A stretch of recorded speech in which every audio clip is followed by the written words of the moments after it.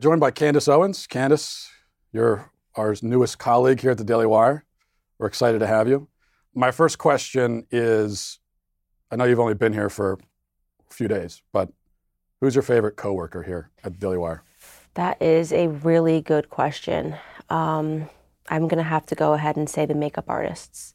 As long as you didn't say Michael Knowles or one of the other hosts, that's fine. That's what I was worried about. You got to Tennessee. I talked to you off air last week, and you were talking about your experience driving here with a baby. I did that with 4 kids, so I know a little bit about that. You've been to Tennessee. Have you assimilated into the culture yet? I mean, the pickup truck, the cowboy boots and all that. Have you done that? Yeah, absolutely. So that was actually the second day at Tennessee. My husband was like, we're doing 2 things. We're going to the gun shop, and we're going to go buy a pair of cowboy boots. Gun shop didn't go well because we still have our DC driver's license, so you have to have a Tennessee license to buy a gun, so we still have to wait for that.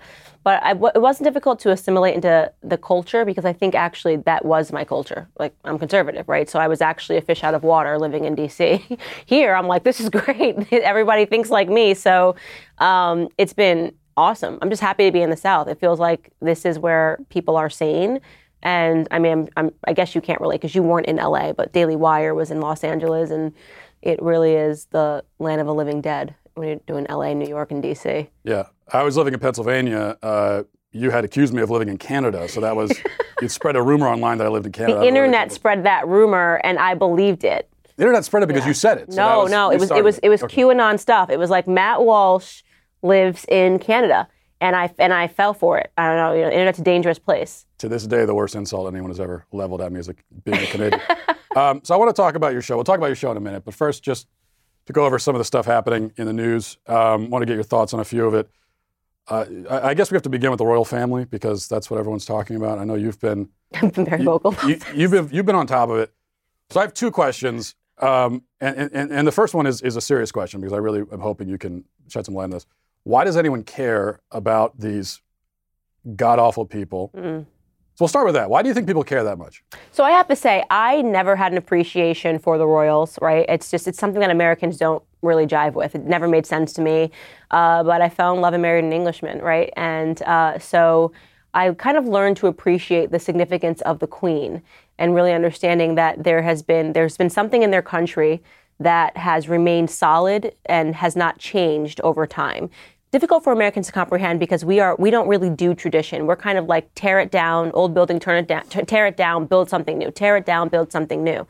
So that's the reason I think why people follow the royals. Now, I don't care at all for the Harry and Meghan thing except for the political undertones of somebody saying, I'm not liked, therefore it's because I'm 25% black. Like that stuff bothers me, whether we're talking about Democrats saying it, we see that pollution all throughout Hollywood. So this Hollywood star going into a country that really sort of loves its traditions and then accusing them of being fundamentally racist, it's just like, let's keep the American BS race narrative, at least within the bounds of America. Let's not extend it overseas to Europe because they have a different culture there. They've been around much longer. England never had slaves in its country. And by the way, in terms of worldwide slavery, the Englishmen were the first to abolish it. So she's sort of relying on American ignorance and the race obsession in America and extending it overseas. It's really bothersome. It's irksome.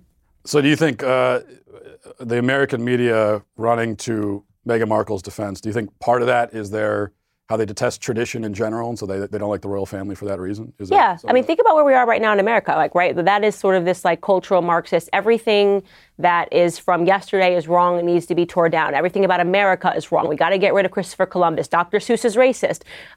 So we are just obsessed with thinking that everything from the past is wrong.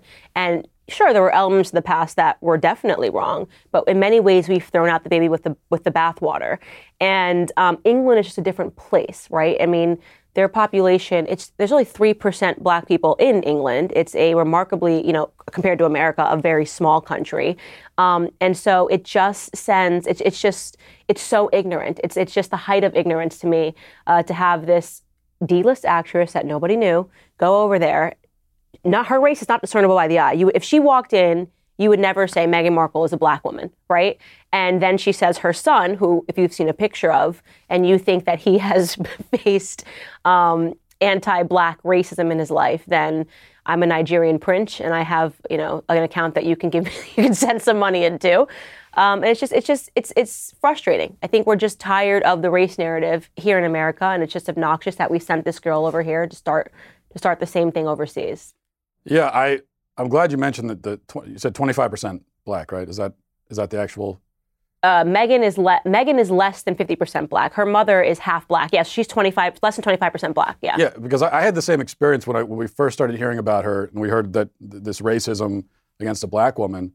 My first experience was is she a black woman? Yeah, exactly. So it does make it a little bit hard to believe, but I think, doesn't it tell you something about the way the victimhood hierarchy works on the left? And it's a really confusing intersectionality, as you know, is very confusing. But the reason why this woman is able to make a victim of herself, even though she's fabulously wealthy and she's in her 18,000 square foot mansion, and she's got her Netflix deals and everything, and she's sitting on a patio more expensive than my house and talking to Oprah and all that, she's still the victim, right?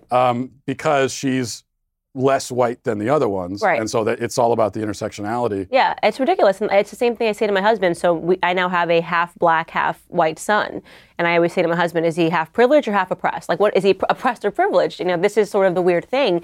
And she never, throughout her life, she never presented as black. It wasn't like she was playing black characters or wanted people to identify her as black. But it became convenient for her when she realized, okay, the entire United Kingdom hates me. I'm not a very likable person, and the elements that they hated about her are the elements that I think conservatives hate about Hollywood, right? Where she just wanted to be the center of attention at all times, and she couldn't respect tradition. And then she goes around and says, okay, well, how can I make the American press love me since I've been sort of chased out of the country because no one likes me there? And the obvious thing for her was, I'm in Hollywood, so I'm going to take, the race narrative. And it's just pathetic, You're wealthy. By the way, even if you weren't, sometimes in life, people don't like you. I know. You can Google my name. You know what I'm saying? I've got tons of hit pieces against me. I've never once read those hit pieces and said, well, it's clear they don't like me because I'm black. It's sometimes people don't like you. Deal with it. How do you think, with the victimhood hierarchy, because I'm always fascinated by this, we know that she can put herself on it for the racial issue, but I can never quite figure out on the left, who are the uber victims? Who's at the top of the hierarchy? I think it's probably LGBT, trans. Is that what it is? But it seems to change depending on who the person is. Yeah, it's weird. So the trans stuff, what I've noticed is it does seem like, okay, they are the biggest victims, but that's actually not true because Black Americans, by and large, do not support the trans agenda. That's actually being pushed by wealthy white people. So it's very interesting to try to discern, even now when you see like a big race scandal and you'll be like, oh, this person was canceled because they were racist. Most of the time it's white people that are canceling people. It's not Black people that are up in arms. Like Black people did not go up in arms about Dr. Seuss. That was literally created by white people who are now wielding the race sword and being like, you must go. Morgan Wallen scandal. Black people were like completely they don't even know who Morgan Wallen is, right? I mean, so they're like, So this is actually white people being empowered and using race as a tool, and white people establishing that the trans agenda is now their new frontier of oppression. So, no, I don't think I think Black is peak victim. And if Black Americans were like, cut this out with the trans stuff, they would have to sort of cut it out. But yeah, it's interesting because really the question is who's deciding on these cancellations and these victimhoods. It ends up being, if you follow it, wealthy white corporations. And of course, you add in the political ideology part of it, because by that equation, you should be able to claim victimhood, but you can't because you're actually at the bottom. Right. Because even though you're a Black woman, you're conservative. So right. you're like, you become the uber villain. But also what's magical about it, though, is they don't know how to defeat me, because in order to defeat me, they'd have to go against their own rules, right? So they've decided that being a Black woman, like I'm at the top of the progressive stack, right? Like Black women need to find their voices. Like Meghan in her interview, I guess, said something about like, I felt like the Little Mermaid who fell in love with the prince and lost her voice, which is just one of the most pathetic. Really say that? She actually said that. Oh, which, Lord. you see what I mean? Like it just makes you cringe and it makes you angry. You're just like, Hollywood, right? As you're a Little Mermaid. And it's like, no, like you found a wealthy guy that could help you climb a ladder because you were a D-list actress. The end. You won. Great. Walk away into the sunset and be happy. But yeah, it's interesting. Don't you find that they don't know how to attack me? Don't you find that you get even more hate than, let's say, I would as a white man? Oh, yeah. Because not only you're saying unpopular things, but also there's this element of you're betraying. The left thinks that that you belong to them because of your identity. So that they get very frustrated because it's like they assumed all of this power by creating these sort of victimhood channels. And one of those things was black women are always victims. So when a black woman denies being a victim and says, I don't want to take the victim card, I don't believe in the black card, I feel remarkably privileged in this country to be an American living and breathing at this time, you are privileged. They just go, because now they don't know how to defeat me without being racist themselves, right? Because attacking a black woman is fundamentally racist. So they just want me to go away and they don't know how to make that happen. We were talking about the trans thing a second ago. Gender, I've noticed it seems like, correct me if I'm wrong, but it seems like in recent months, you've been focusing especially on gender issues. Yeah. Going back to the infamous Harry Styles, your controversial opinion that you don't think men should wear dresses. I don't know how you could possibly say such a thing. But so there's that, and then there's the women, the men in sports and all those sorts of things. I think that the gender issues have been, I've been saying for years that this is one of the central battlefields of the culture war. It's time for conservatives to wake up to it and start engaging. This is not a sideshow. It felt for so long that conservatives said, well, this is a fad, it'll go away. It's not. So what? Am I correct that you've been focusing on this more? And if so, why is this important, do you think? So I actually haven't been focusing on it more. It's just that it's kind of finally come to fruition, which you predicted it, I predicted it. So 3 years ago, when I was first speaking out, I was like, watch this, because this is something that you think, it's less than 1% of the population. It's not going to ever be a thing. And I was like, I just kind of saw it kind of brewing. And I had done tons of episodes on my show, my previous shows, talking about it. When I was sitting college campuses, I was talking about it. And then it feels like sort of in the last 6 months, they sort of became really obsessed with now even calling a woman is wrong, right? Like even trying to say, all of these terms, woman X, how do you even say it? Womex? Women's? Womenix. Womixin.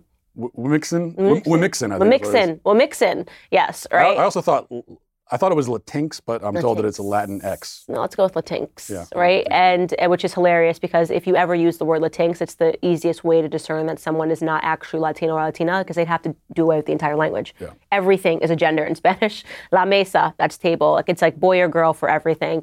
But yeah, so I just saw it coming and I wanted to really assert myself on that issue because it is just the greatest undoing, you get to destroy families, weaken society. You can do everything through the transgender movement that the left is really after, which is just chaos. So yeah, I just spoke out against it. And I will say this, like I said earlier, it is the one issue that Black Americans are the most uncomfortable with. And so I have not, I've seen Black Americans across both sides of the political spectrum say, okay, on this, she's 100% right, which makes sense because if you poll Black America in terms of their politics, they've never been big supporters of the LGBTQRNSET.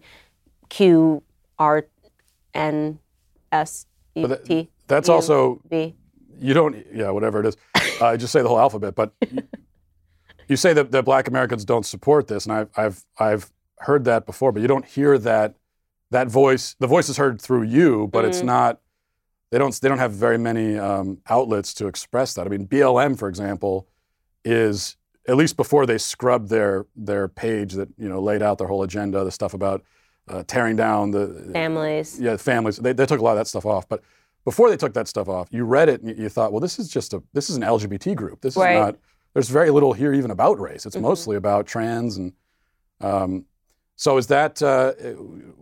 Why don't we hear that expressed more? Is it? Yeah, I think you do. It's just not given. It's not given air. So, I definitely have heard Charlemagne the God, right, on the Breakfast Club talk about various political issues, and they will always side on the Candace is right on this one, and definitely throughout the Harry Styles thing. Actually, it was the first time Black Twitter ever came to my defense, by the way, as they call it, #Black Twitter, because, Noah Cyrus, Miley Cyrus, apparently has a little sister, and she jumped in to defend Harry Styles, and in the process called me like a nappy-headed hoe, and then it kind of went viral on Instagram, and they were all talking about the issue, saying this is just not something we accept, but the media won't cover it. So it sort of exists in this bubble on social media, whereas I know, you speak to Black Americans, they never, ever, ever have attacked me on my position on women are women and men are men. And I think that they really see that as an attack on Black men, and it's an attack on all men, what it means to be a man.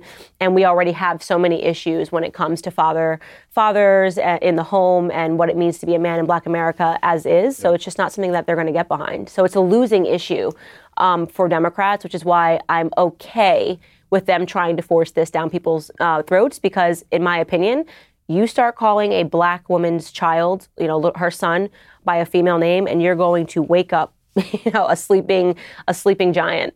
Yeah, I agree with you. It's a losing issue, I think, across most demographics. Yeah. It's just that, again, there's this. It's hard to get that voice out there, right? Because the media doesn't want to air that. But one other thing I want to ask you before we talk about your show on this topic, there was this Gallup poll that came out. I don't know if you saw it last week. I think it was talking about the rise of LGBT identification in the younger generation, Gen Z, and they're defining. I think they define that as born between 1997 and 2002 or something. So this leaves out like our kids' generation. I mean, and even other kids. But they found in the Gallup poll that something like 12% of this generation identifies as bisexual, like easily 10 times higher than other older generations. The number of transgender identifications 10 times higher. There are now more trans-identifying people in Gen Z than there are lesbians. Now, I got in some trouble on Twitter because I said that I think this is an active effort by the LGBT left to essentially recruit kids, to indoctrinate kids into their way of thinking. Yeah. What is your take on that? My take on that is, first and foremost, I have realized, as I said with the race issue, that a lot of the times it's not Black Americans behind it. It's not LGB behind this trans agenda. I've spoken to tons of people that are on the left, lesbian, gays, and they are uncomfortable with they don't even understand why they're being forced to pretend to defend this. I mean, LGB really has nothing to do with T. Right. And they've been able to amass a lot of power, push through policies.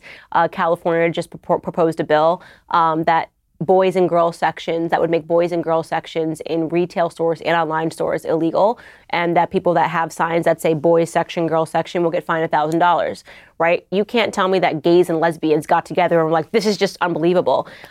So there's something political that's pushing this, and they're hiding behind the LGB people to try to push that through, which is interesting and it's super alarming. But in regards to children identifying, which is definitely happening, they're being encouraged in the school system. So again, there's something coming down the political pipeline that's encouraging them to see. And then you have these woke parents who are like, well, this is just who my child is. And what I always say is that if you show me a trans child, it's like showing me a vegan dog. You know who's making the decisions. Right. It's just like, my dog's a vegan. No, your dog's not. You know what I mean? My child's trans. No, your child's not. You are, putting this lifestyle upon the child because you just don't think. I grew up. I've been a kid. You don't think like that when you're a kid. You don't think in terms of sexual identification, gender identification. You hardly even know what the stuff even means. You just kind of want to run around on a playground and have some fun. I was the ultimate tomboy when I was, I would probably say from 6 to 10. I was just like, I just wanted to hang out with the boys, just wanted to wear baggy clothes. And thank goodness that I grew up in the 90s, because my mother wasn't like, well, you're Michael. You're obviously Michael. You know what I mean? They were just like, you're Candace going through a tomboy phase. And then, when I got older, suddenly I thought those boys I was running around the playground with were attractive. So these kids are not even being allowed to grow up, and their parents are pigeonholing them into these decisions, which if you grow up and, allow that to happen, this is going to end up with depression, suicide. The rates are staggering for transgendered individuals who actually transition and commit suicide thereafter. There's a lot of transitioning regret, and it's because they don't have parents parenting, and that's sad. Yeah. To your point about this not being an LGB thing, but a T thing, when you look at the numbers, the L lesbians are being basically erased in the younger generations as we see the trans numbers go up. And it's interesting you say as a tomboy, if you were a tomboy now with some of the modern parents, they'd say you were trans. And that's why it's this irony where actually the left has made gender a more rigid thing, because now it's actually, if you're a girl, you're not allowed to behave like a boy, because if you do, now you become a boy. Right. So for a long time, it seemed like they were saying, Well, just because let's open up, let's be more open-minded, and if you're a girl, doesn't mean you have to play with dolls. You can play with trucks too. I'm on board for that. Mm-hmm. But now they've kind of contradicted themselves, and they said, well, come to think of it, if you're a girl playing with the trucks, maybe you're actually a boy. So right, yeah, they've made it more rigid, and that's what I say in terms of race too. These things that they focus on, they say that they're trying to make things better. They always worsen them. That it wasn't an issue for girls to play with guys. If I was in the toy store and saw a boy's sign and a girl's sign, I don't even know if I was reading it at the time that I was going to Toys R Us, which is now extinct. But secondly, if I wanted to go into the boys aisle and grab something, I would have just done it. My parents would never been like, "What are you doing in the boys aisle?" I never felt traumatized that there were they were filtering products. And by the way, guys they gravitate towards different things. My brother played with entirely different things. We wanted the Barbies. It wasn't because of a gender construct, We wanted the Barbies. I wanted to take care. I wanted to pamper. I wanted a baby doll. Those maternal instincts happen at such a young age. My brother, he wanted video games. He wanted trucks. He wanted things that I just wouldn't have played with. But nothing was stopping us from playing with the other toy. It's certainly not our parents.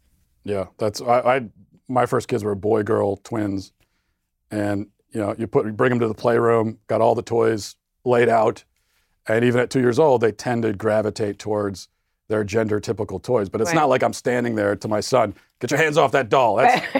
Trucks are for you, son." Yeah. Now, okay, we got to talk about your show. That's supposed to be the main topic here. We've gone off, and I'm not a very good interviewer. I'm taking us on it's fine. A circuitous path. Fun. It's best when they're just natural, So your show is debuting soon. Can you tell us? Even here, it's been sort of like mysterious. What is the Candace show? Very mysterious. I heard there's going to be an audience. I heard these kind of things. So can you tell us about the show? Can you give us a lot of rumors? Yeah. So I think we kind of just wanted to create something that hasn't really been done before for conservatives. And the time is super opportune, right? You have minimally 80 million Americans who just feel like they're not being heard right now, and who feel like they're being castigated for their political views. And it also feels like we've been increasingly shut out of culture. Like, we can't have, conservatives aren't allowed to be funny. They're not allowed to have live audiences. This is not a thing that conservatives are allowed to do. So we are doing a live audience show, and it will be very much in the vein of a lot of the old school late night talk shows when they were actually fun, right? When they actually had a sense of humor and they weren't so polarizing, and done entirely at the expense of half of the country. And so I always say to people, I wanted to create something, and it's so funny to me to say this now, but when I was growing up, I loved Chelsea Lately. Before she went lefty, wacko, couldn't take a joke, and now she's taking Xanax to deal with the election results. She was funny. Once upon a time, Chelsea Handler was actually funny and irreverent and had a sense of humor and made fun of everyone. And it was a feel-good show. It had a panel. So there were elements that I really loved and missed about having a woman who could have a sense of humor and not take herself so seriously, first and foremost, and just kind of creating a show that does still also have a real purpose. We're not sitting around talking about celebrities like she was talking about, but we are talking about these sort of really important political issues that are getting lost, because a lot of the times, the news cycle moves so quickly that it's almost, we're all ADD, right? 1 second you're trying to talk about this issue, and then they've kicked it and they're talking about this issue. And I really wanted to sort of get people focused on these issues like we just talked about in this show, to really understand what is happening in this country, how serious it is, but also to give them a message of hope. And that's through my monologue and my epilogue. What would you say at the end when you say something at the end? Epilogue, maybe? Called epilogue, sure. Yeah, but but the opposite of an epilogue is a prologue, and I wouldn't call the monologue the prologue. Well, I guess it's a monologue prologue. Yeah, and then it's a monologue epilogue. I just call it the monologue at the end. It's the simplest thing. Yeah. Monologue at the end. Yeah. And sort of giving them a sense of hope and letting people know, okay, it does kind of feel like the world's on fire and we're just watching it burn. But there are some things to feel hopeful about. People are fighting back. People are winning.